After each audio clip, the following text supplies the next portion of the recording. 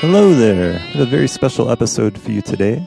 I am speaking with the Reverend Freakchild, blues musician, born in Hawaii, grew up in New York City where he spent a lot of time. He shares with us his life journey with music, with addiction, and how he found his spiritual path to recovery. He brings together elements of gospel and blues, as well as Dharma teachings in his music, and he is currently researching the tradition of dohas, or songs of spiritual realization from the Buddhist lineages. So we talk about that, we share some of those, we share some of his music, and I think it's really beautiful and inspiring what he's doing. I'm going to play for you guys a clip of one of his songs right now.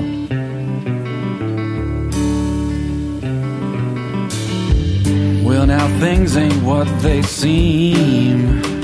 Is life but a dream?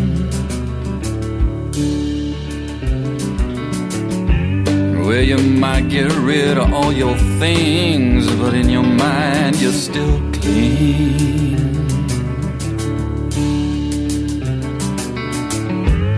Well, your house may be holy, but you ain't the only one home. All alone, I can feel you, all sad and blue, and all I wanna do is comfort you.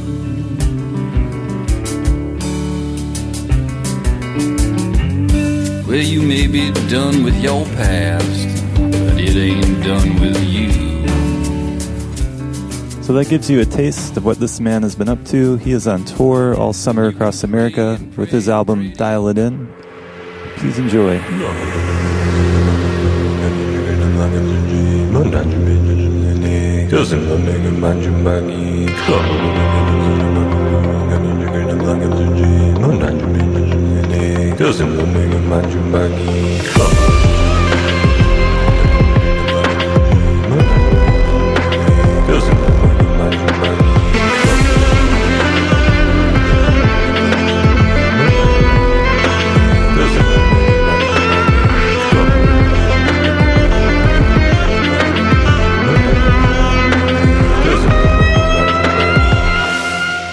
Welcome to A State of Mind with me, your host, Julian Ocean.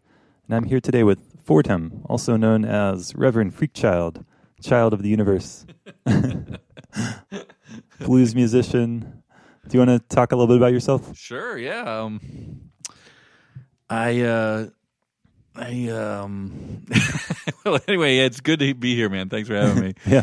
Yeah, I grew up in Hawaii and then moved back to the East Coast, and now I find myself out here in Colorado, singing songs of realization and singing some blues tunes. And I can hear my dad. Thanks for that introduction of being a blues musician. But I can hear my dad saying, "A white boy playing the blues, that's what they call rock and roll." So, but yeah, I found my way out here to Colorado. It's beautiful, and studying at Naropa, working on a Master of Divinity, got really sort of down with the Dharma, as it were, but really exploring that path. I was raised Christian, and the blues is very, informed by that tradition. You got people like Muddy Waters, who's like the preeminent bluesman, saying if you want to know about the blues, you got to get to church. It's an old field recording that he did with Alan Lomax, way, way back in the day. So that always intrigued me, to sort of delve sort of deeper into those traditions and where, almost like the second noble truth, really, the causes of suffering. Like, oh, there's something deeper in here, isn't there, than just the mere appearance of things. So the second noble truth that you want to say what that is? Yeah, well, there's the four noble truths. There's suffering. There's a cause of suffering, there's a cessation to suffering, and then there's, a liberation from that, or a peace, or a marga, path out of that, whether it be the Eightfold Path or the five margas of sort of Tibetan Buddhism, So yeah, and when you put it that way, it's really doesn't sound like a particular religion. It's a universal describing the human condition. We all experience suffering. Yeah, and then, the connection with in this country, in this culture, blues and Christianity and gospel music, and how our own musical traditions were really so influenced and informed by Christianity, spirituality, and I think that's still true today. I think if you talk to a lot of musicians, they have a spirituality that comes through their music in their own way. Definitely, and I feel like my music is, you got the new album out, Dial It In. We got the vinyl version here that I brought you today. But that seems like sort of a spiritual materialism, if you will, to invoke the Uncle Rinpoche Chogyam Trungpa, the spiritual materialism of having a CD or a tape or a sound recording, all that is sort of a spiritual byproduct. I sort of see as my journey, and byproduct of your journey. Yeah, I mean, and touching into traditions, whether they be with Kempo Socham Gatso, sort of Panlap Rinpoche and Lama Tempa. These are people that I studied with, your contemporaries in the Nalanda Bodhi tradition. They've really embraced these songs of realization, and there's a long history of that. Milarepa and his 100,000 songs, and the songs in Naropa. Well, so I just want to slow you down a little bit. A lot of these people you're mentioning, like Chogyam Trungpa Rinpoche is a great Buddhist teacher, and Milarepa was in his lineage as a Buddhist master, and people might not know that. And they were great meditators who had great realization, and then they sang songs. Right. So, and we have them as sort of poems, Right. But someone like Kempo Socham Gatso encouraged people to write melodies to these, poems, these phrases of realization, that we're talking about deep concepts, like we were talking about the Four Noble Truths or the True Truths of relative and ultimate reality, and it made these, like you're saying, sort of slowing it down in the sense of, wow, these are really esoteric ideas, but they're sort of at the central part of our being, they're universal states of mind or states of being, but when you sing about them, it makes them more accessible, I think, to a lot of people. Yeah. So what happened with me was that, at first I thought, oh my God, I can't sing these songs of realization. I'm not realized. But as I read more and more, the idea was really to, as you study and as you practice and as, you proceed with your conduct, in a dharmic way, it was naturally informing songs that I was writing. I'd have a melody, and then I'd be, like the title track to the Dial It In is about, realizing the 8 mundane concerns, and I could never remember them, so I put them into a verse, and I love that. It helps you remember when you know a song. We all get these songs stuck in our head. Right, exactly. But the other thing you're saying is, I mean, as a practice, singing a song with meaningful lyrics where there's a melody and the lyrics have meaning, and then you're also looking at your own self, your own mind, however you want to think about it. I think that's so powerful. I love that. Yeah, because through the writing of this tune, you look at the 8 mundane concerns, and then actually the tune was all about dialing it in. It was driving down the highway and dialing in the radio station and feeling like, wow, I'm feeling better because I'm listening to a song. But it's the view of, wow, this song can help me. Okay, I'm writing a song about realizing the 8 mundane concerns, which are loss and gain and praise and blame, obscurity and fame. Let's say what those are. Yeah. So they're kind of 8 concerns that we all have living in the world. Right, and they're extremes, Like that the first one, loss and gain. You lose things, you gain things. Right, and it's the ebb and flow, and the sort of proves the impermanence of the nature of reality. And then what are the next ones? So loss and gain, praise and blame. Praise and blame, like our reputation, or right. So people are, very, evident in our culture, fame. Who's revered, who's celebrated, who's on TV, and then who becomes president. It's a whole other conversation. But and then blame and people being ostracized. And those can be extremes. And then you have pleasure and pain, which is very sort of more close to home, but in the more of the sense of not like physical pleasure and pain, but physical in the sense of maybe addiction, where it's a mental component as well. Right. And I'm in recovery going on 13 years here. So the path of excess led to the palace of wisdom for me, as William Blake says. That's a good quote. Yeah.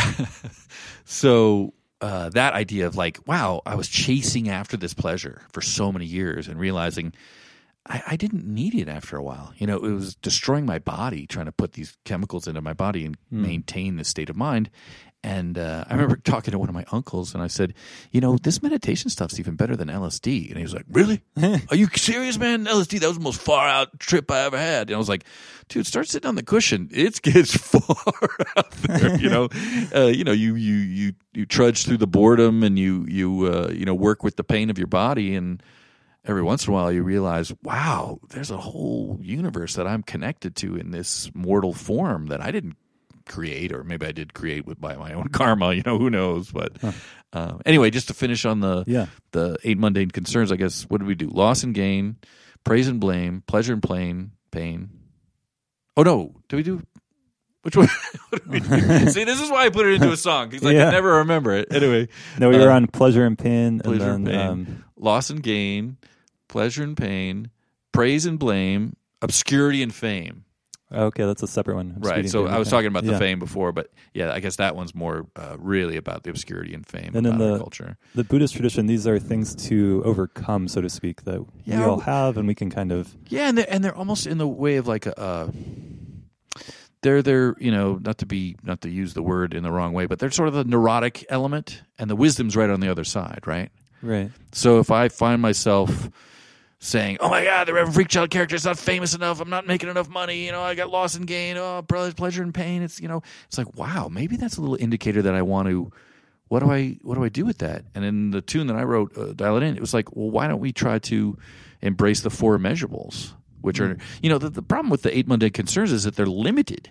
It can keep chasing after fame. It can keep chasing after pleasure. And they're not bad in and of themselves. Exactly. We all experience them. We all experience pain. We all experience pleasure. We all experience loss and gain. Right. But when we are so wrapped up and so identified, then that's the suffering. Cause our own suffering. The suffering of suffering, the unnecessary additional suffering we put on what's already happening. But like you're saying, the other aspect of the suffering of change, it points to this all-pervading suffering that this is just like how you're saying, this is human. This is what we engage in. We have to do this. We're born into this existence. But if we can, whether through a song or through meditation or through, study or conduct, embrace things like loving kindness, compassion, equanimity, and the hardest one, I think, in our culture, especially, is sympathetic joy. Like, oh, I'm so happy for that other guy that got the job. Let's talk about that. Yeah, it's sympathetic joy, like having joy, intentionally cultivating joy in someone else's happiness. Yeah, it's and very that's difficult. The antidote to jealousy. Right. And it is difficult. And it's the opposite of what we normally do. And it's so hard. And social media plays into our jealousy and our pettiness and our... it's not just social media; it's our human nature. But it's sort that on as a practice is the social media sort of exacerbates it or intensifies it. I think Oh yeah. So if we look at the 4 measurables first with equanimity, and an equanimity filled with sympathetic joy, compassion, and loving kindness, it's almost like equanimity is it's not it's the space that holds the other 3 immeasurables, and that's how I've been taught. Yeah. And they're called immeasurables because those states of mind of equanimity, loving kindness, compassion, and sympathetic joy can become infinite. Right. You can cultivate them infinitely, according to the Buddhist tradition. Yeah, and it's kind of scary at that edge. I mean, you're talking about in a culture that's competitive, that's rewards, addiction to work and fame and riches. There's a plutocracy that we live in here. Yeah. But framed as a capitalistic democracy, it's hard to parse that out and say, wow, what if I am equanimous, that I treat friends and relatives and enemies and neutral people that I just see on the street with loving kindness and sympathetic joy. I mean, it seems really crazy, but you see monks and people, we've studied with Lama Tempa, he's very, the economy is almost scary. Equanimity, wow, you're nice to everybody? Why? Why would you do that? What gain do you have from that? Nothing other than the feeling of being at peace. Gives you peace. Yeah. I think that's a scary concept to a lot of people when they it was scary to me, sitting in meditative equipoise or working with, my own stuff. Yeah. Whether it be in study or, conduct. And I keep referring to conduct in the sort of way of, You mean like your way of life. Right. And taking refuge in the Buddha and Dharma Sangha. And then also, I took refuge in the Thich Nhat Hanh's tradition, and they call them the 5 mindfulness trainings, And it's hard not to talk about a lot of this stuff because it's very, very intertwined, the Buddhist path there, So the mindfulness trainings of, not killing, not stealing, not lying, and no sexual misconduct, and not ingesting intoxicants that lead to heedlessness. So some ethical guidelines there. Right, exactly. And I really appreciate how you say it's not like a morality in the sense of perhaps Judeo-Christian, like, oh, if you do these, you're going to hell. It's like, no, well, if you do some kind of action, which is karma, right? If I take some kind of action, there's going to be some kind of reaction. There's going to be a result. There's going to be a consequence. The word karma in Tibetan literally means action, which is interesting. So the 4 immeasurables, I think, are interesting again because they are very human qualities that are I think common to universal spirituality. Different religious traditions talk about, but the Buddhist tradition really emphasizes the equanimity.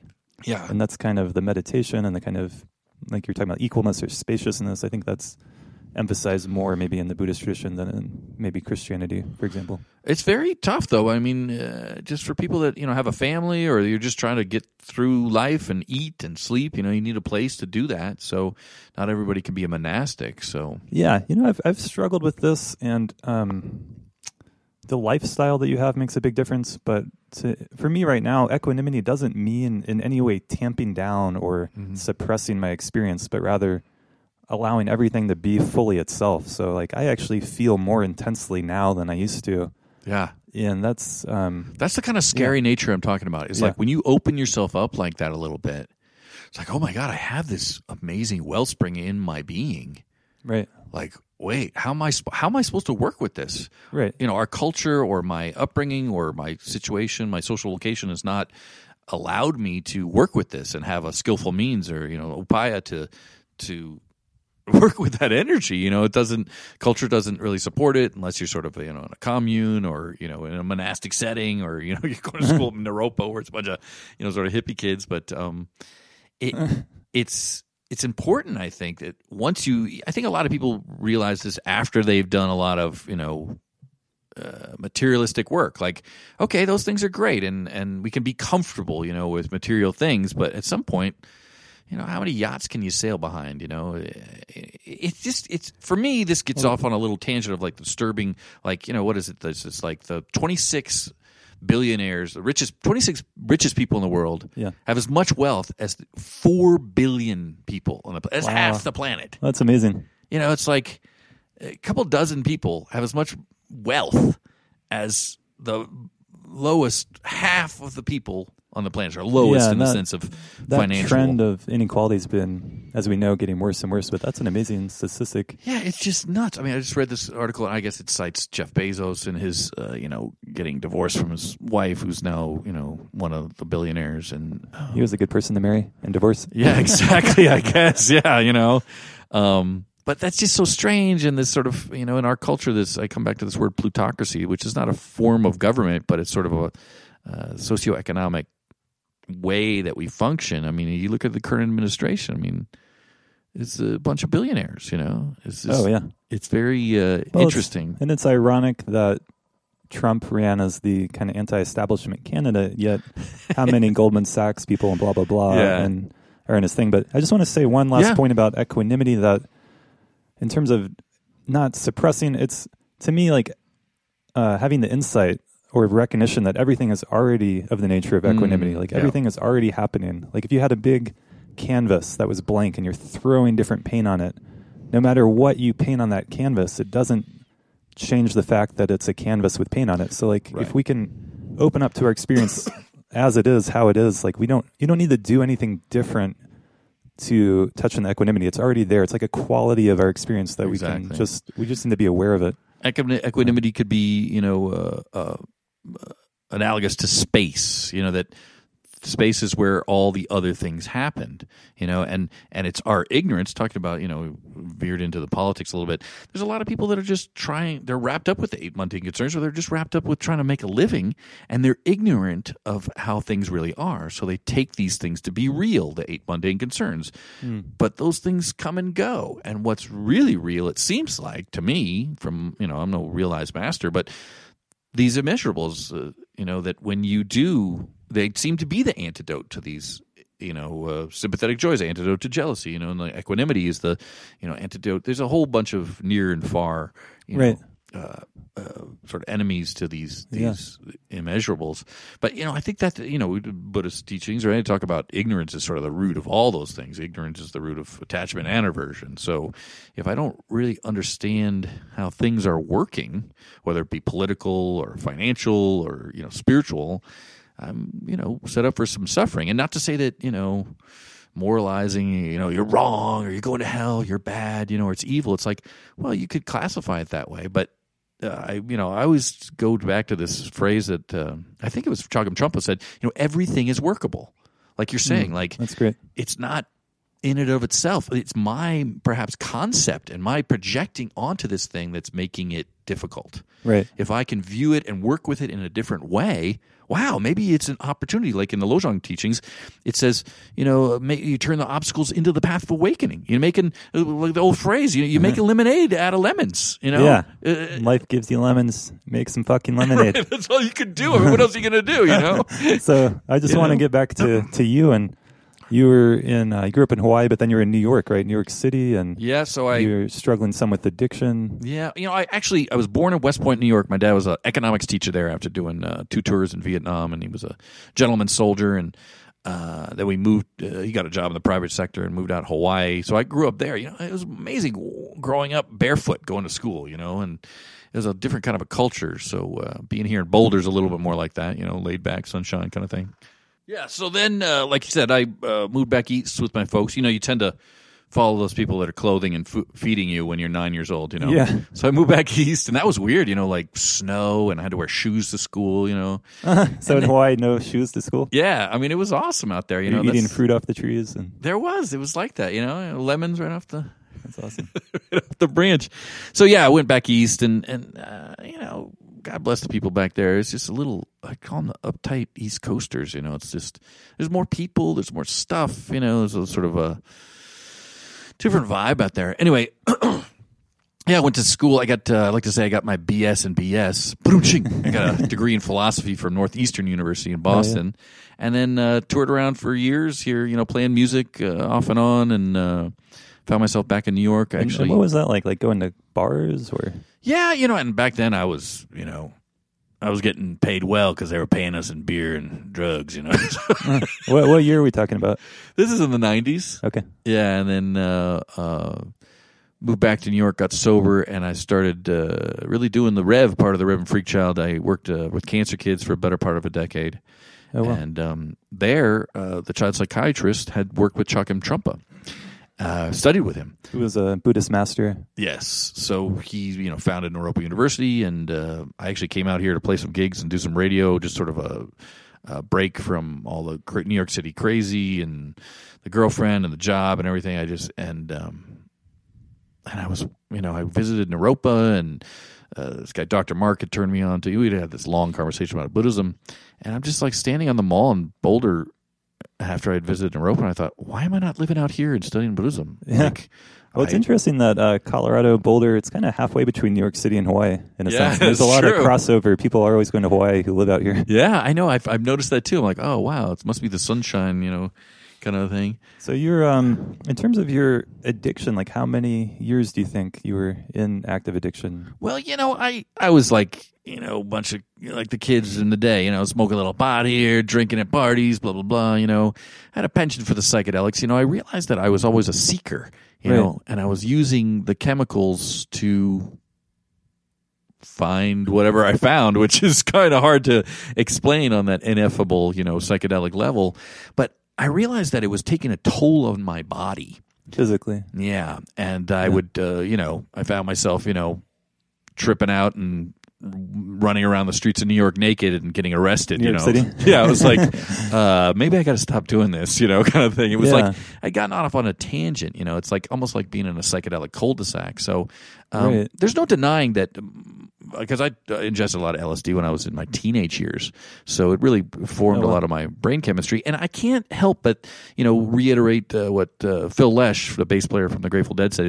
He said, I think the world would be a whole much better place if everybody just turned on, which means dropped acid. Right. And because I feel like it opened up this like whole realm of like these intense concepts. But it was like, for me, what it was like the drug was driving, it blindfolded me, drove me to the spot, and then said, look at this. And I said, oh my God, this is so beautiful. And then it said, okay, blindfold you again, drive you back. So I had no way to get there again. Oh, wow. That's a great analogy. I had no skillful means until I started sitting on the cushion and I started studying these sort of the aspects of the Buddha's path, the samadhi. I started sitting and meditating, or mostly concentrating. That's been an integral part of your being sober, of your finding yourself, your path. Yeah, exactly. I mean, sort of not recreating the psychedelic experience, but almost going further, through study and meditation and conduct. I was telling, like I was said about my uncle, it's like,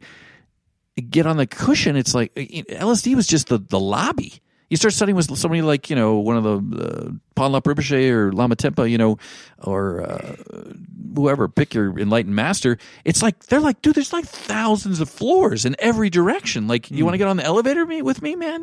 And then you realize it's not even about that. Like, you have that immeasurable or unlimited experience just in the ordinary life. You don't even need to go to the psychedelic lobby. But that's beautiful. Yeah, it's easy for me to say because I've had a lot of experience, with psychedelic drugs, and then also now meditation and study, and the way of life of spirituality. I appreciate your story and your life a lot, because there is positive to something like LSD, like you were just saying, and then there is downsides. And when we talk about something like addiction, I don't really like that phrase active addiction, which I just used earlier, but it's like there's adolescence, there's a period of experimentation, there's a time when a lot of people are drinking for the first time, or cannabis, or whatever it is, and then for some people that becomes addiction in the sense of causing real life problems, and then some people don't, they move on. Right. Well, that was like the great example you talk about. There's like a gray area. Yeah, and the great example of moving on was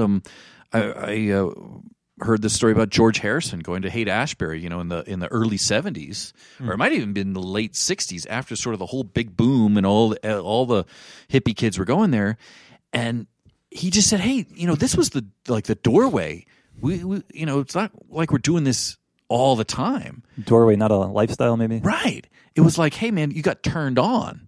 You turn on, tune in, drop out. It's like." You don't need that, and God bless Timothy Leary. After a while, he just kept doing it. But look at Ram Dass, Richard Alpert. Right. He became Ram Dass, and he found a spiritual path. I mean, and Ram Dass still uses LSD, uses cannabis sometimes. And so I think that there's one of the things I've been exploring on this podcast is what would a middle way look like? Not prohibition and right. Not overindulgence, but for me, it's tough because I have a couple. I'm already kind of crazy, right? I'm the freak child, right? And I'm already ready to take my clothes off and run around New York City. I need a couple drinks and one hit of acid. I'm fucking out there, excuse me. But most people have a couple drinks and they're just like, oh, that's cool. For me, it's like the middle path is like much more skewed the other way. So my look at the fifth precept is, ingesting intoxicants that lead to heedlessness is the line is way, way over because I've, ingested things and gone to jail, and I just don't want to do that anymore. It's like I don't really want to get brought up on charges, which I've been in prison before, So it's like, well, what do I need to do to maintain that sobriety, which is being in recovery, which is, for anybody listening, they know that the program of Alcoholics Anonymous is a spiritual program. Right. There's a physical allergy, a mental obsession, and a spiritual solution, which seems it's so anathema to our culture. Like, what are you talking about? A spiritual solution? You either take some drugs or you get surgery. That's how you get better. It's like, no. Actually, you let all that stuff go and you start to embrace your being, and you need a path to do that, whether it's Christianity or Buddhism or just taking a walk in the woods. It's like you have to find something that's going to rejuvenate your spirit, For me, that's how that works. I mean, that's not for everybody, but that seems like the best thing for me. And sometimes it's as easy as just waking up and reading something inspirational, whether it be Dharma or recover literature. And that just, you talk about a state of mind, it puts my mind in a whole different orientation of perspective. You're talking about waking up in the morning and reading something inspiring. Yeah. That's a powerful practice that's very simple, easy to do. Yeah, and in Christian, history, it's called a meditation. Right. They've sort of switched the meditation and the contemplation, with Dharmic religions, more the contemplation is reading something and thinking about it and meditating on that can be another way to meditate, reading. Exactly. And something Lectio Divina, I guess they call it in the Christian tradition. Well, there's this tradition in Christianity of reading a scripture very closely and sometimes I think over and over again, right? You could almost like a mantra, but it's like a prayer. Like, in the famous, what is the famous prayer in Alcoholics Anonymous? The Serenity Prayer. Right, the Niebuhr prayer. Reinhold Niebuhr was a 20th century theologian, and it's God grant me the serenity to accept the things I cannot change, the courage to change the things I can, and the wisdom to know the difference, which is the short form. And then it goes on to say, and I'm paraphrasing here, kind of sort of took the sort of theistic stuff out of it because I'm sort of a practicing Buddhist now, but this, living one day at a time, enjoying one moment at a time, what is it? Taking this world as it is and not as I would have it, and then realizing that if I surrender to my higher power, all will be okay, and I'll be relatively happy in this life and supremely happy in the next. Oh, beautiful! I didn't know there was more to it. Yeah, I didn't know that he wrote it. Can you say that name again? Is it Reinhold Niebuhr? He wrote the prayer. Yeah, he was a 20th century theologian. So not a lot of people that are even in AA, I don't think, know the long form or know that somebody wrote it. They thought it's came down from God or something. Right? Exactly. Hey, I'm not arguing. Who am I to say there is no God? I'm not saying that. But for me, I'm making peace with my Christianity. That weekend that I took LSD and thought I was Jesus, that kind of mixed me up a little bit. So that's an interesting experience because that tends. I now work in the mental health field, and with schizophrenia, with people having mental breaks, there's often a identification with someone like Jesus, or it could be Napoleon. It's a kind of it's interesting, bizarre. I don't know why does that happen? Super ego? Because I met somebody actually in the program of recovery that had grown up in India, and he thought he was Buddha for a weekend tripping on LSD. I was like, oh my God, I thought it was Jesus. It's a cultural thing, And actually, there's a tune on the new album called, we kind of melded two songs. There's an old folk blues, country blues tune called Jesus on the Main Line. Uh-huh. And then there's the personal Jesus tune from the 80s from Depeche Mode. And that was kind of a constantly working and making peace with my Christianity. It's like, I'm not going to deny that. I grew up with my mom reading to me and my sister out of the Bible every night and making us memorize, passages like 1 Corinthians or the 23rd Psalm. But when I encountered Buddhism, it seemed to make more sense. And people are like, why Buddhism? I was like, well, maybe I was a Buddhist in a past life. I don't know, like the LSD opened it up. Who knows, But the idea of the interdependent nature of reality, and this might get a little heady, is sort of when you realize that there's no need for what Aristotle talked about as a prime mover. There's no need for a theos, because you realize everything is interrelated, that there's no one thing that is causing. It's just a multitude of causes and conditions that your mind as a human will never quite fathom, right. But you can experience with your heart. I think in meditative equipoise, right. At times you can be like, "Wow, I am part of the universe. The universe is breathing me." Oh, yeah. Like, whoa, no separation. Yeah, and technically, I mean, if you want to go to a scientific level, it's harder if you really slow down and start to breathe. You realize that the in-breath is actually easier than the out-breath because the atmospheric pressure is pushing your lungs open, and then you're having to push out the air. That's a little counterintuitive. Yeah. Breathing in is easier than breathing out. Because the atmospheric pressure wants to fill your lungs, and then nature abhors a vacuum. Yeah, exactly. These scientific principles are definitely always at play on us. But the point you're making about interdependent origination, and with this old philosophical debate of like, what is the original cause? Mm-hmm. And the answer for a lot of philosophers was God. Like, who? Right. What was the original cause? And in Buddhism, it's interesting. They say there isn't one. And one way that I've accessed that myself, and if you're listening to this, you can try this out. If you sit and meditate, you become aware of your thoughts. Eventually, you get lost in your thoughts. And when you have that experience of getting lost in your thoughts, you're not going to be able to remember what that first thought was. But all the thoughts you're having are connected to the thoughts you had before. You try to trace it back in your memory, and you can't. It's just all of a sudden you're in this matrix, and it's kind of... That's a microcosm of what I think the Buddhists are talking about with the macrocosm of like all this just is kind of happening and there actually is no beginning, but there is an end. That's what the third Karmapa said in one of his teachings, that samsara, or the world of ignorance, has no beginning, but it can come to an end. And that's something I've sat with for a long time. It's really... Yeah, and you can do that also with the breath, right? Like, where's the beginning of your breath? Where's the end of your breath? Right.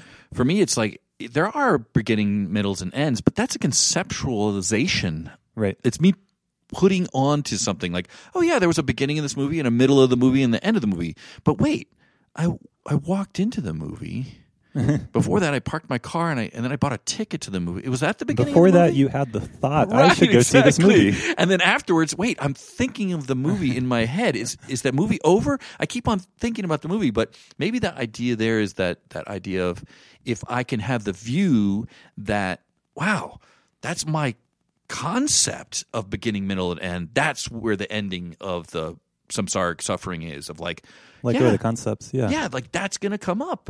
And wow, look at my brain go. Let it go. Yeah, let it go. That's the end. Just let it go. Yeah. But that's an interesting example with the movie. Like, you have the thought, I'm going to go see a movie, then you drive there. Well, where did that thought come from? Well, you talked to a friend who said it was a good movie. Or you saw a preview, or... Yeah, it's just, if you keep trying to trace it back, like, why do you want to go see the fucking movie? Like, you can't find a single reason. There's no one answer. Or maybe it was like a subliminal thing. You've seen so many advertisements just walking down the street. Right. I got to see that movie. I don't know why. Oh, because you saw the billboards, Right. I feel like that empirical learning is a real big thing, too. It's like... Why do I know not to touch the stove? Because I touched it when I was a kid, and I was like, I don't want to do that anymore, So there's some of that, And I studied philosophy, so, you talk about the prime mover of Aristotle or Descartes' idea of, I think, therefore I am. These are very Western things. But when I encountered the Dharma, it just blew the doors off of everything. I was like, wow, these Buddhists have been thinking and working with ideas and states of being for millennia, It's like you look back at the Western philosophers and you're like, they're like adolescent children. You're like, oh wow. But for me, when I was younger, like that was blowing my mind. I'd read like David Hume, who's an English philosopher, and I'd been reading all this Platonic Aristotle, stuff about there's a ideal form behind that. There's a whole Plato's Republic. Right, the ideal forms. Yeah, and going into the cave and then coming out in the sunlight. And David Hume has this one phrase that says, everything is what it is and nothing else. And that just blew the doors off of all the Platonic thought. And so that opened up the doorway for me to experience things like the Dharma, where it says, just rest in your sense experience. It's like, oh, it's not just all about my brain. Like my brain is very powerful and can be conceptual, and we can all agree to stop at a red light and go at a green light, and I need my brain to do that. Right. But there's a whole bunch of other stuff going on with this human being that I'm experiencing, and that's not the end all be all of the universe, but that's all I got to work with, That's my karma's, I guess, brought me here to this podcast right here to be talking about this, and the precious human birth and the luxury of being able to discuss these things with you, man. So it's good to be here. Yeah, it's great to be here. I mean, in my own journey, I was really immersed in Buddhism for a long time and have a lot of gratitude. And then now I like appreciating all these different thinkers and philosophers and there's just so much out there. And I think that there is a lot of profundity in Plato's Platonic ideals and Hume. And oh yeah, not to dismiss that, but there's great stuff there. But yeah, and I think that anyway, that's a whole other subject. But I think in Buddhism they have we're said to be in the desire realm, and then there's the form realm, and then the formless realm. And this is a little bit of a sidetrack, but I think the form realm might be similar to the Platonic ideals, where there's like an ideal or perfect triangle, for example, whatever it is, and then it kind of filters down to our level. Right. Or fractals. If we start talking about mathematics, sacred geometry, the measurements of the Buddha, the way the artwork is portrayed of like awakened mind, the Thangkas. Right, yeah. The Thangkas are the Tibetan paintings. I almost think of that in terms of like the three natures, which is a later third turning kind of teaching. We have the imaginative nature where we can imagine these things, and then we have the other dependent nature where we start to realize, oh wow, we're part of this whole thing that we're trying to imagine. Right. And then you have the perfected nature, which is sort of a misnomer, I think, a weird translation. It's more like the embodied nature of like, oh, I am interdependence. Maybe I can use my imagination to understand interdependence, and then I feel it. And I've had that experience, been lucky enough to have that experience in meditative practice a few times of like, oh, right. I can use all my intellect and my, form or formlessness, ideas, and bring them into how I'm actually acting and living, and then it becomes, well, what do I do with that, And it's like, well, just breathe and enjoy it, man. I don't know what else to do, Hopefully it what do I do with that? That's a good question. I don't know. That's the old Zen thing. What is this? What is this? what is this? Yeah, exactly. And then maybe this would be a good place to put in some music. Okay. You just came out with this new album. It's called Dial It In. Mm-hmm. And part of what you did, my understanding here, is your own songs of realization, so to speak. Right. Like we were talking about earlier, where singing these songs, it's more meaningful than just maybe something you would hear on the radio to you. It's like it has a deeper meaning. And it helps you to, like the act of singing it in itself is a practice. Right. So studying some of these. Listening. Yeah, well, both of them, because you're, in my study of the Dharmic stuff and sort of paralleling the study of just secular music, let's say, and also religious music, trying to, grasp a concept. And the ultimate irony is like grasping the idea of that you don't really want to be grasping anything because that's going to be causing you suffering. Let's grasp that idea. Anyway, the idea of like trying to incorporate these things subtly into a tune that's still hip and cool, it's a great tune, but there's like, oh wow, if I listen to the lyrics, it's hipping me to some deeper ideas, So I think the songs of realization are doing that, and there's a great tradition. I've written some papers on this and done some reading and listening.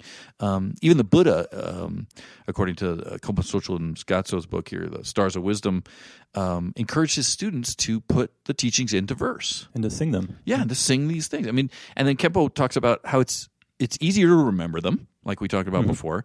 It's also easier to access them because he was saying, and this is an extreme example, I guess, you're on your deathbed, you're like, oh, what did it say in that sutra? I can't remember that sutra. It's like, no, I got the song. Oh, like a dream, like an illusion, so they're become part of your being, Yeah. And I think anybody can do do this, because, and I'll read this quote from Chogyam Trungpa, if I may, about, this was a big turning point for me about, do I sing other people's songs of realization? Because I know this guy, Jim Scott, who wrote a bunch of these tunes, that Khenpo Sochul Gyatso came up with, like all these forms appear in emptiness. And I thought, well, who is he to write a song of realization? And there's this good quote by Chogyam Trungpa that talks about, and I think anybody that's taught something knows that having to teach it, you have to learn it more, Right.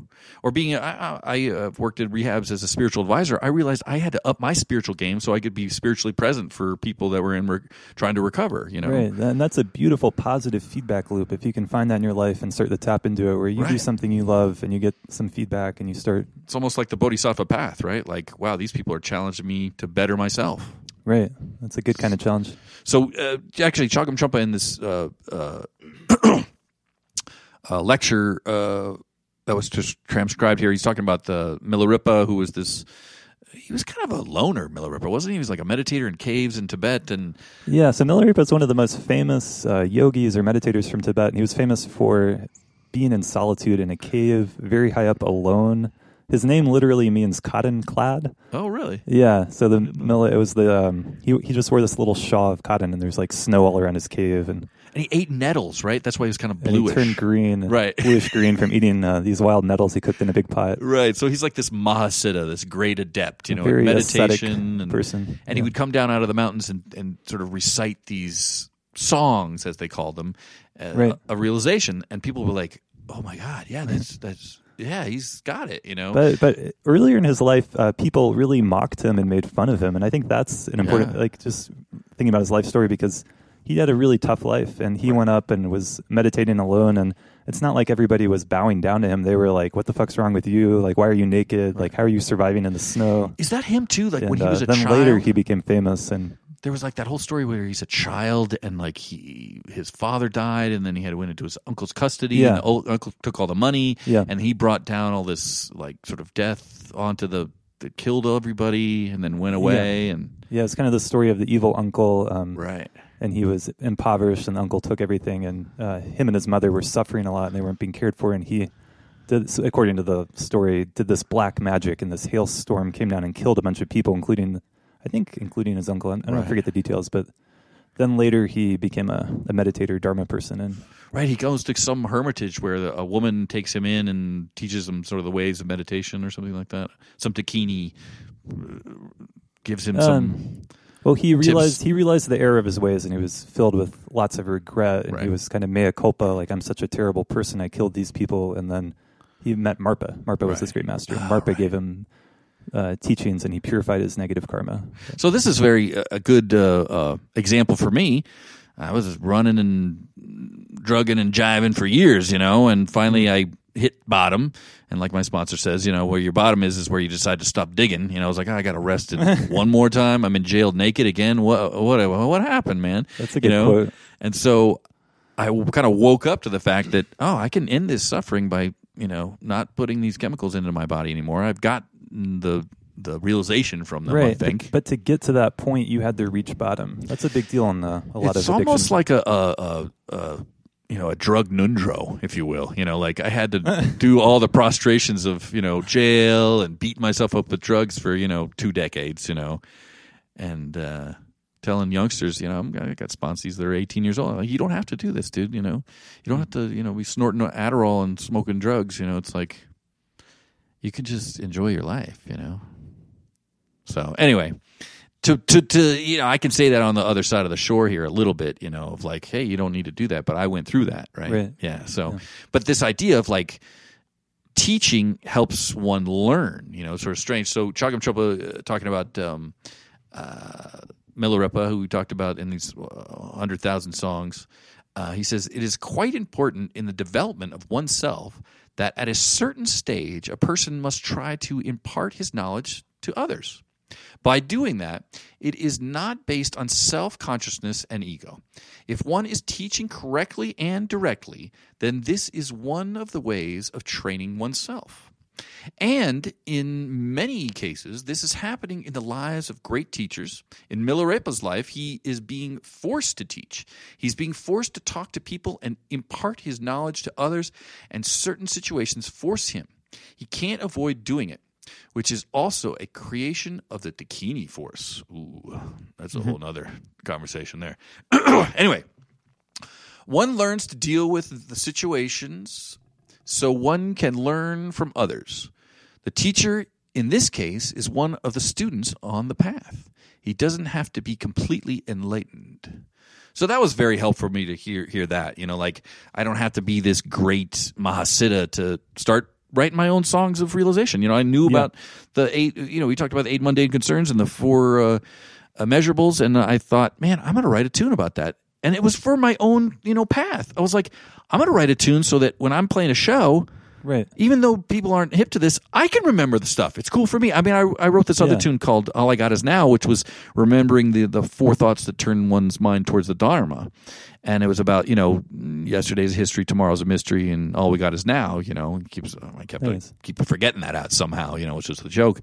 But, you know, the first verse was about precious human birth. The second verse was about impermanence, which is really, you know, death. Third verse about karma. Fourth verse about samsara, you know. So it was a way for me to to. And those are called the 4 thoughts that turn the mind towards the Dharma. Right. Yeah. The preciousness of this lifetime. Yep. Impermanence. Everything is dying. Everything will end. Everything changes. Right. Karma. Action. Things have consequences. Yeah. There's and then cause the suffering and effect. of samsara, which sounds more Buddhist, but again, it's just that life has suffering, that we're stuck in this. When we have another way to put that for me would be when there's this belief in separation, then we suffer. Right. Well, the ultimate example for me is you're in a casino.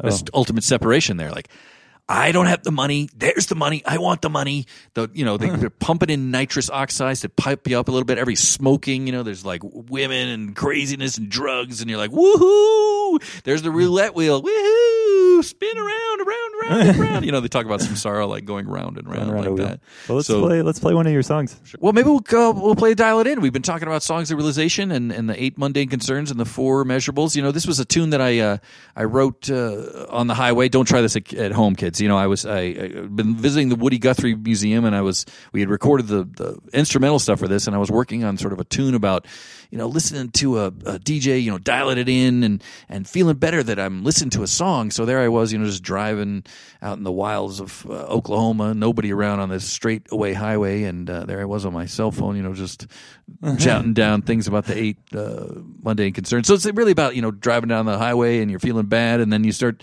turning on the radio and you feel better, and then you think, wow, maybe now that I've become aware of these 8 mundane concerns, maybe I can, look a little deeper or feel a little deeper into the 4 measurables. But anyway, we got my old friend G Love, Garrett Dutton playing a little harmonica and singing backup, and also Hazel Miller, who's a local, wonderful soul singer here in the Front Range. So it became a really great track.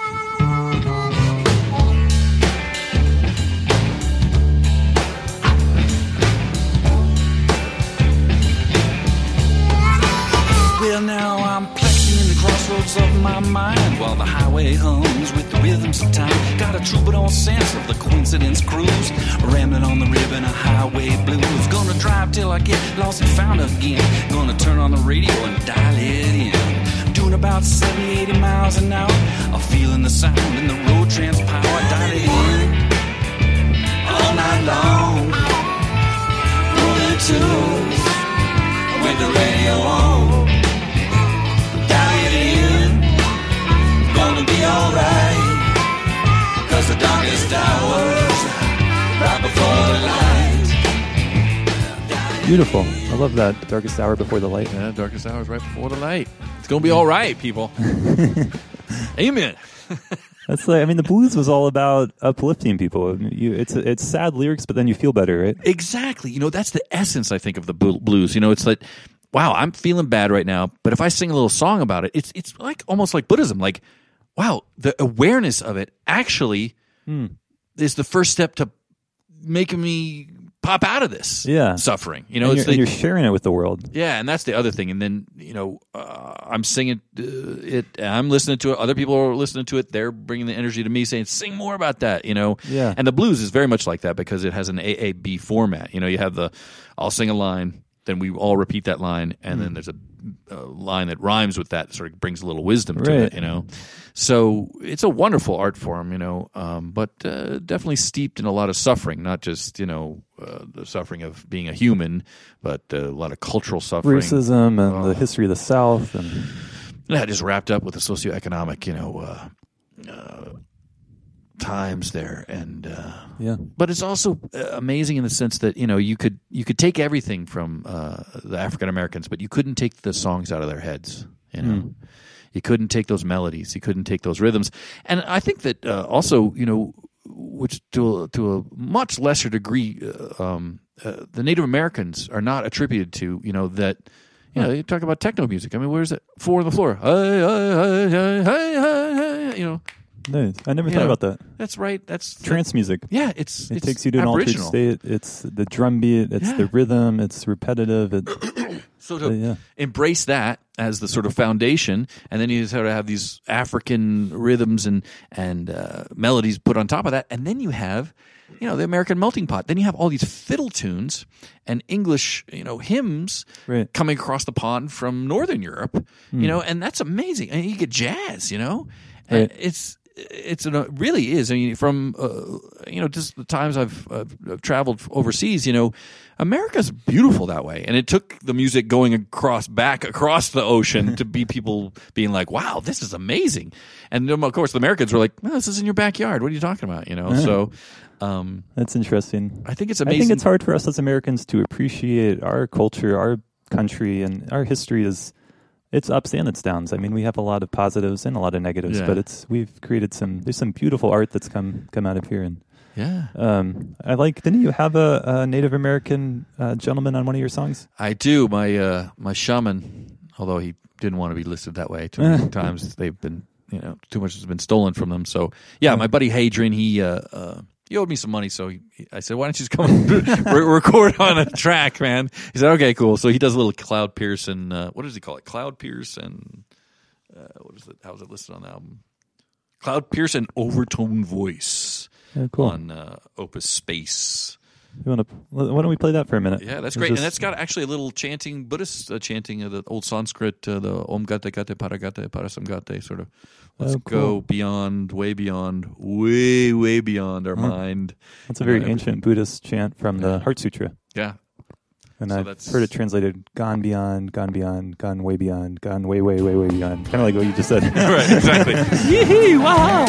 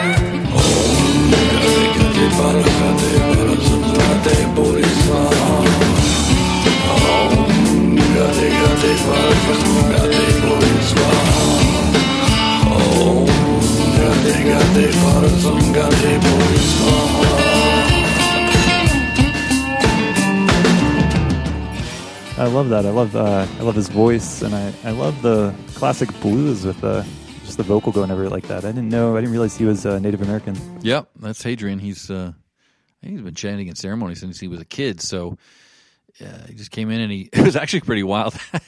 Low grumble, Hugh, who was recording the session, he put the levels to that, and then all of a sudden he did that.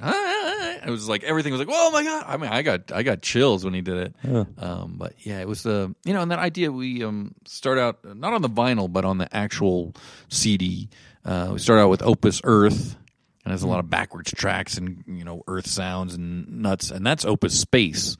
So talking about sort of we are these people in between the Earth and the sky. Here beautiful. we are, these humans of both worlds, sort of caught in between these worlds, trying to make the most of it or the best of it or whatever. Yeah. Earth and sky. There's nothing more human than making music.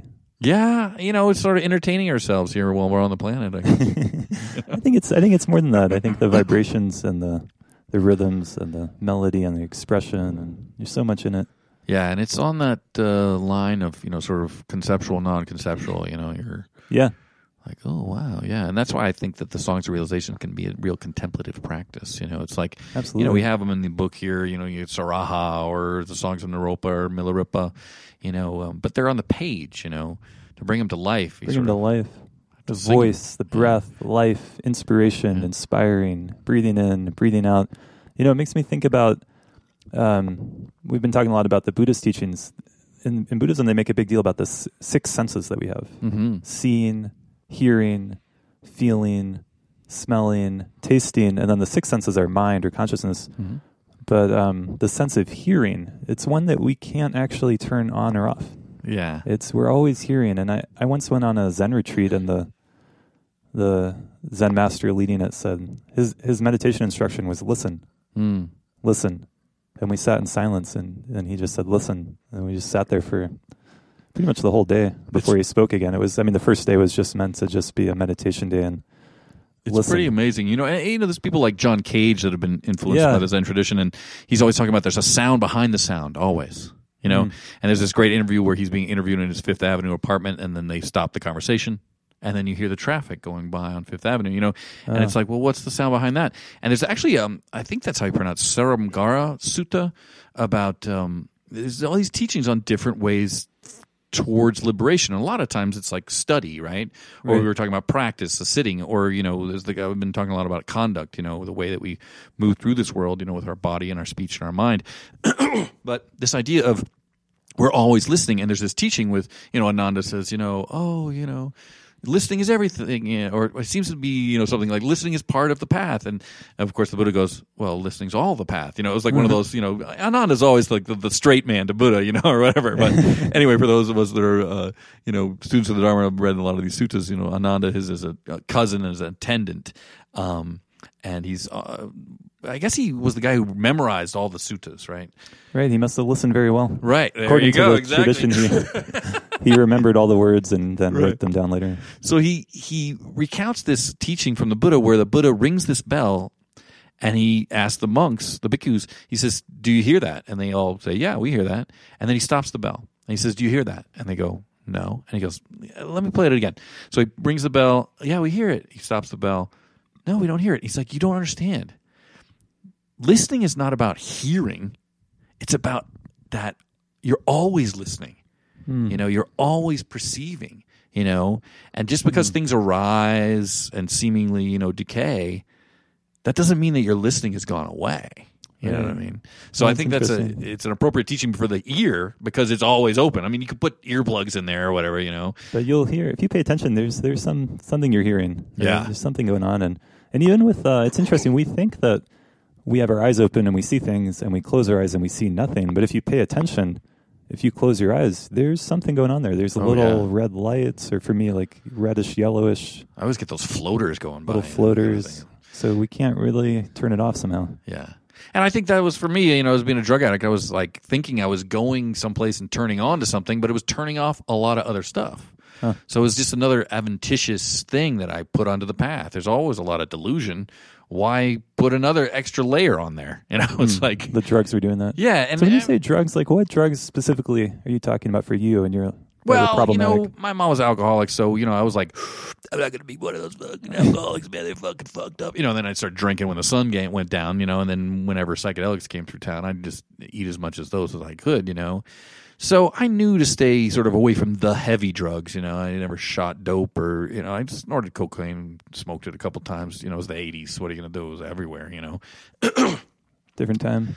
But like we were talking about before, it's not necessarily the referent object. What we're talking about here is like there's an ear sense faculty, and there's a sound, and there's an ear consciousness between that. So if you're doing drugs, there's a referent object, there's a drug, and then there's me, and there's sort of the interaction between those. The relationship. Right. So the relationship for me was like, wow, this is toxic. Like, I'd take a couple of drinks and I'm in jail. Somebody else could take a couple of drinks and they're like, yeah, I'm going to go to sleep, Right. It's the relationship. It's the interaction. Right. You can't blame this outer object. Exactly. You can't blame and I think the outer substance. That's the big reason, that and the socioeconomic reason of the drug use. It's like, geez, look like the Sackler family's like dealing OxyContin, making billions of dollars, and they're putting, African-American young kids in jail for, slinging rock. It's like, what is going on? It's like, it's all about, is it legal or is it illegal? Is it controlled substance? I mean, they outlawed marijuana in Texas, years ago. I mean, this is 100 years ago to control the Mexican population. I mean, this is just a fact. The history of the drug war is incredibly racist. The origins, the start of it in the 1930s was in late 20s, I think. I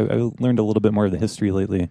And it's very disturbing. And the hypocrisy of the drug culture. I mean, LSD was used. Robert Hunter, I was reading this article. Robert Hunter, the lyricist for the Grateful Dead, he took LSD way before anybody in the Grateful Dead because he was part of a government testing of LSD in the mid-60s or early 60s because they were trying to use it as a weapon. They were trying to weaponize it, give it to the enemy. In history. Yeah, so, the drug culture, you go to Europe and they have things like Needle Park, it's a health issue. It's not a moral or a socioeconomic issue. Specifically in, I think, Switzerland and Portugal, they have made public health programs where you can go and get heroin if you are an addict, and They will give you 100% medically pure heroin, clean needles. It's this amazing program, and it's worked really well. They have way less violence, way less crime, and people are less addiction. That's the amazing part, less addiction. Yeah, and that's the idea there, that they're embracing it as a disease. Like this person that has cancer, you're not going to blame them. You're going to try to treat them, Well, the role of guilt and shame and how we make addicts feel so ashamed. Right. And which how just that drives feeds right addiction. back into their issue that, it's, if you take that guilt and shame out and you say, well, the paradigm here is a disease, they're suffering under this thing that's beyond their control, then wow, let's treat them, But if you put the guilt and the shame on it, which is part of the disease of addiction, it just creates a whole bunch more, things that you have to work with, and everything's workable, but geez, that's a lot of stuff to unpack. I mean, if you're experiencing a lot of guilt, a lot of shame, a lot of regret, a lot of self-negativity, I'm so terrible, I'm so bad. That makes you want to use more, because that's the one thing that's going to turn all that negativity off for a moment. But then it comes back even worse, and then that's the cycle. Yeah, exactly. And that's not to say that some people can take a toke every once in a while or to have a drink. Geez Louise. But for me, they say in the program, it's like I drank so much, I did so many drugs, I became a pickle. There's no going back to being a cucumber for me. You know what I mean? It's just not physically possible. So I find that the best way for me to stay out of jail is to stay sober, and the way to do that is the path of AA. And there's a 11th step which really asks us to seek through prayer and meditation to forge this conscious contact with our higher power. And for me, that's making peace with my Christianity, practicing my Buddhist path, and also being open to all faiths and all non-faiths. So important in today's world. Yeah, because we're getting to be a globalized community. I mean, this podcast, people could be listening in China or Vietnam or Argentina. It's like it's possible all across the United States. It's a global community now. Yeah. What would you like? What for you does the word higher power like? What does that mean to you? I don't know. It's funny because we've been invoking some of our teachers here in the lineage. The Kagyu lineage of that we've been studying in Buddhist Europa. lineage. Yeah, Buddhist lineage. But I remember Lama Tempa talking about, he was teaching us how to do Tonglen. For people that are listening, it's a sort of more a little bit of an esoteric, counterintuitive practice of, taking in sort of the negative energy and then pushing out sort of positive energy. But the idea is that you put Avalokiteshvara, which is the Buddha of compassion, or the one that sees all the suffering in the world or hears all the suffering in the world, and that's the filter. So I remember Lama Tempa saying, you put Avalokiteshvara or, Jesus or God or your higher power on your head, and then that becomes the filter. So it's like something that I think it's like, I make the analogy to, and I've heard this analogy made too for the Dharma or any kind of spirituality. Like a religion is a recipe, right? But you got to bake your own bread. Like if you're a Christian and you don't go to church, or if you don't, pray, or if you're a Buddhist and you don't sit and meditate or study or, live the precepts, that's not going to feed your soul, right? Or lack thereof, your selflessness, if you're a Buddhist or whatever. But, that's the recipe. But you got to cook your own bread. So for me with AA, it's like a lot of times I'll have philosophical conversations like this that are just wonderful. It's theology and Buddhology and all that stuff. But it comes right down to it. It's like, what's your spiritual practice? It's like, I sing and play guitar, and that's an amazing outlet, and I meditate. But I go to AA every day. That's my, I sit there. That's the ritual, Beautiful. So I sit there, and it's like a meditation for an hour, and I listen to other people struggling with their problems, offering their experience, strength, and hope, and that kind of thing. So it's like, okay, here's the recipe in the book. Here's the song of realization. But until we sing it, I don't think it's not coming alive, right? And the community, to me, AA, the power of it is the community. Actually. Big time. There's a letter that Carl Jung, famous, wrote to. They had a correspondence back and forth. Him and Bill W. from the program of Alcoholics the Anonymous. founder of AA, right? And he talked about these two things. Like you either needed a psychic change or a spiritual experience that was your higher power, in answer to your question, or you needed this spiritual community to act as a wall against, for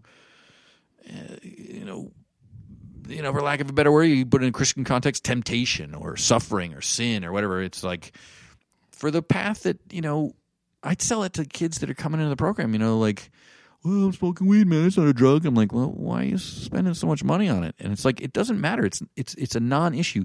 Do you want to live a different lifestyle? You can be part of this community, and we can learn how to live without doing drugs and going to jail and spending a bunch of money on drugs that you don't want to be doing anymore. You know what I mean? So I think that's where it gets mixed up a little bit, where like people are like, well, if you're in recovery, then you think all drugs are bad. It's like, no, man, like I got no opinion on that. For me, I just don't put them into my body because it's a good way of staying out of jail. For you personally, I love the way you're saying that, because it's taking away the moral judgment, and you're acknowledging that some people can use in healthy ways, and some, yeah, and part of being human is using these substances, so we don't need to demonize it. Right, and I can't.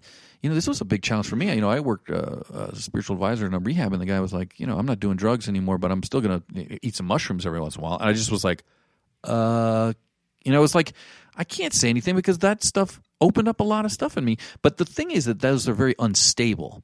Sitting on the cushion might take 20 years to have a realization, but it's very stable. You can get off that cushion anytime. You ingest psilocybin into your body, dude, you're on an 8-hour flight, bro. There's no kind, You don't know where you're going. Yeah, you're on a journey. Well, with sitting, the stability is a great point, and it's also more, internally generated. Right. So to speak. I mean. And that's why I think songs of realization are like that too. Like, hey, let's sing something. Yeah. And you can sing it in community, like choirs, or you sing in hymns or songs of realization. Well, I personally believe if we help create a culture that has a more integrated culture with more spirituality, with more community, with more connection, we could use things like psilocybin mushrooms in a more ritualistic way. I think there would be less addiction. I think the addiction is coming from the lack of connection. That was one of my mistakes. I was like, tripping out on a Tuesday night, drinking. And it was just like, whoa, this is not sacred. I'm not, the time before that, I was up in the Canadian Rockies, ingesting massive amounts of mushrooms, and I had an amazing experience. But the setting, setting, like Timothy Leary talks about, mindset and the setting that's around you. But if you're not respecting, that's a very, very intense, heavy, it's like doing mental gymnastics. If you're not trained in that stuff, you can get off the rails real quick. So you might end up worse off than where you were before. Yeah, unfortunately, right. It's and a possibility. That's what happened to me. Yeah. I ingested this stuff when I was a teenager, so it's sort of shaped my. Well, and that's an important point, because your mind, your brain, the physical brain and nervous system is still developing until we're 24, 25. Right. Some scientists are now even saying 29, 30. Right. Before we're adult, and that's one of the where do you draw the line, but. The fact is, until you're at least in your 20s, your brain, your nervous system is developing. Sure. Taking these, so. And you're actually, I think you can still change your local Denver sites in your mind until you're about 55. Oh yeah. Yeah. So there's neuroplasticity, but this has sort of become part of my consciousness, or part of my way that I see the world. But I do have to say, it's like a trauma. Taking LSD at that age and freaking out like I did. It's like a traumatic event, Yeah. So the freaking out part, was that maybe lack of support, the set and setting?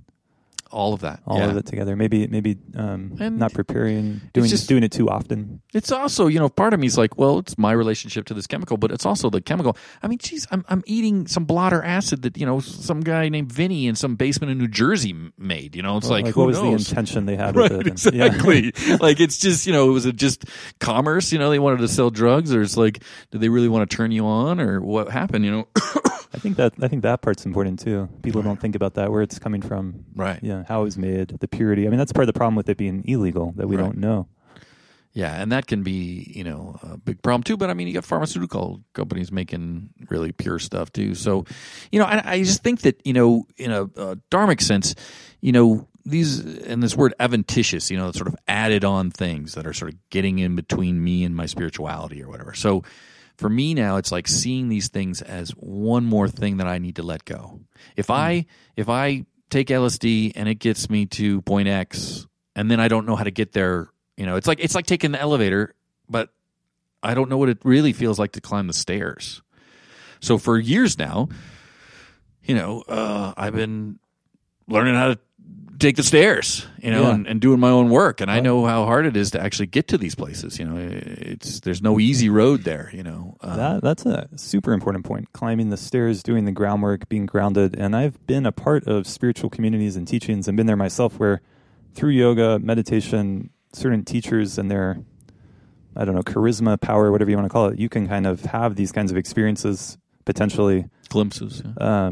But then, you got to climb the stairs. So I think pretty much everything we're saying about drugs could be true of spirituality as well. Like you can use meditation as a escape, as a trying to just jump, trying to just pop into, non-dual awareness, blah, blah. Right. And use it as a drug. But what you're talking about, you're talking about doing the work here or having these experiences. Those are just another sort of reflection of the ego. Like, wait, is this for me, or is this like embracing the immeasurables that are deeper and helping all sentient beings, which I'm one of them, That's what I think is so great about the Buddhist path, that I'm kind of realizing, aware of my ignorance, and then the real solution is like, wait, how do I help myself and others to reduce some of this suffering, Like I never got that with Western philosophy. It was always like, we're going to figure it out, and we're going to be the best, I'm going to get the highest, It's like, okay, that's great, but compassion, emphasis on compassion. That's really, I've had many of my Buddhist teachers say this is what makes something Buddhist or not Buddhist. Is there a motivation of compassion? Yeah. If we're talking about quote unquote Mahayana Buddhism, that's what makes it like real compassion or not. And so with that understanding, and I love that, because with that understanding, anything could fit into that if it has the right motivation. It doesn't have to have the outward garb of a certain tradition or religion. But do you want to go ahead and read? You were going to read another thing? There's a bunch of books here that we've got in our library here. There's this Stars of Wisdom books that's attributed to Khenpo Tsogyam Gyatso, but really written by his students. It's got a lot of stuff about, why sing, but I think maybe that's a lot of commentary. Maybe shall we read some these songs of realization? Yeah, let's read the actual songs. Let's do it. Let's try to read one of these. A little bit of it. Let's see. There's this. I got one right here. Okay, good. So this is the songs of Naropa, who was a great meditator from India. Yeah, he was the abbot, the head abbot at the Lana University, which was like the world's oldest university, huge school, in 6 India. centuries I think it went on, and then he got visited by this Dakini that said, you're not really practicing any of this stuff, you just know it, you know the words, the intellectual knowledge, but not the real meaning, not the real sense. So then he went out on this whole path and studied with Tilopa, and I guess. So anyway, after many years of hardship and meditation, he sang this song. All these apparent and existing phenomena are nowhere apart from mind, your own awareness. Since it perceives and is cognizant, it is like experience that is self-known. If this mind was not like that, there would be no link and therefore no experience. This is how I have established the relative. Understand that all phenomena are based on mind. The very basis of phenomena, which is mind essence, can be analyzed, dissected, and so forth, but this naturally luminous mind and the momentary defilement of thought, these two, whether they are one or different, is a topic of extreme profundity. Those scholars explain, I shall not write about it here. And he goes on and on. Yeah, I mean, that's serious profundity, man. I mean, so it's called a song, but when we read it, and with this translation in this language, it sounds like philosophy, and it's actually considered very high teachings that take a lot to understand. But the first thing he says is everything is mind, right? Yeah. Understand all phenomena are based on mind. Yeah, and that's the first line of the Dhammapada, right? Like how we think and affects what we do, Right. All actions and speech are preceded by mind, So it's just, I was reading through a bunch of these songs of realization, and you think, wow, I don't know what they're talking about, but I guess the idea is, it's like singing a Christian hymn, you sing it a couple times, you're like, well, at least I'm singing it, maybe it'll rub off, Oh, wait, I remember that part of that song, maybe this is how this relates to. Anyway, this was the first song, or official, song of realization, which we were sort of talking about in a broader way of like writing your own song of realization, or bringing some of the teachings onto the path in a musical way. But this one, you probably got taught this one too, the all these forms, they call it the self-appearing illusion. And it goes, all these forms appear in emptiness, like a rainbow with a shining glow, in the reaches of appearance emptiness. Just let go and go where no mind goes. So, and it goes on. There's more verses about, let the ear go, let the eye go, and everything. I got to work on my singing. Anyway, this idea of the mind, is just paramount in Buddhism. You're working with the mind. Oh, and I want to say something about that real quick. The question if everything is mind or if there's things outside of mind is not what I don't think that's what Naropa is really talking about there. I think it's that mind is the one thing, our consciousness, our own state of mind, our own consciousness is the one thing that we can work with. Mm-hmm. It's the one thing that we know. Yeah. It's the one thing we experience, and it's the one thing that enables us to make choices this way or that way. Amen. So that's kind of the basis. That's kind of the start. Well, with the start, it sounds like almost an ending there. Yeah, it could be the end too. Hey, thanks so much for having me, man. This has been really fun. It's great. Yeah, thanks for coming. Yeah. Thank you so much for listening. If you would like to support this podcast, please visit our Patreon page. Just search for A State of Mind at patreon.com or visit our website, astateofmindplay.com. If you would like to learn more about my work as a meditation teacher, therapist, and coach, please visit julianocean.us. Your support is greatly appreciated. And if you have any comments or questions or thoughts, please don't hesitate to reach out. I would love to hear from you. Like a flower in the sky, climbing higher and higher and higher. Now I thought it'd be a month of Sundays before I ever fell in love again. Now it seems I found me a new beautiful friend. Well, she's super humble, yeah. Oh, got a good sense of humor too. She's a bikini dispelling the darkness, sun shining through. Like a flower in the sky,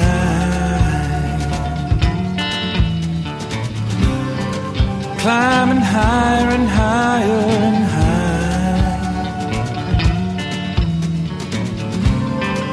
No need to reach for wide.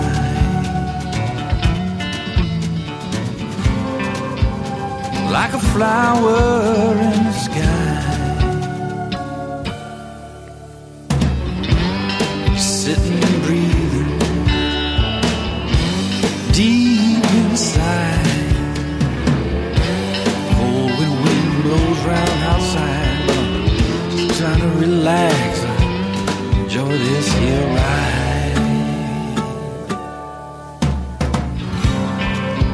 Like a flower in the sky,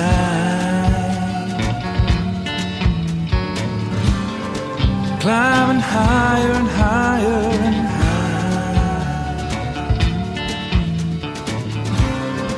No need to reach for wide.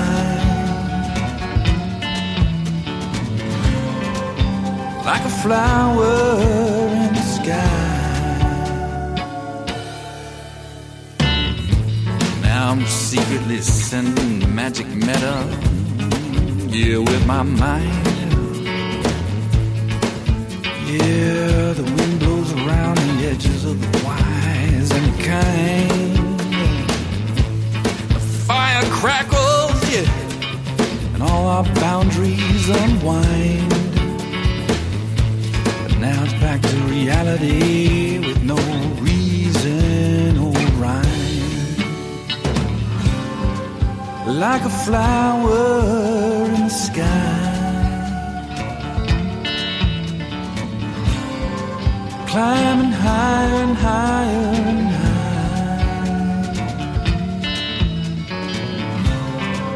No need to reach for wide.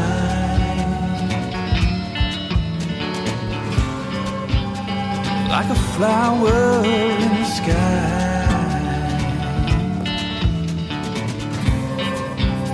like a flower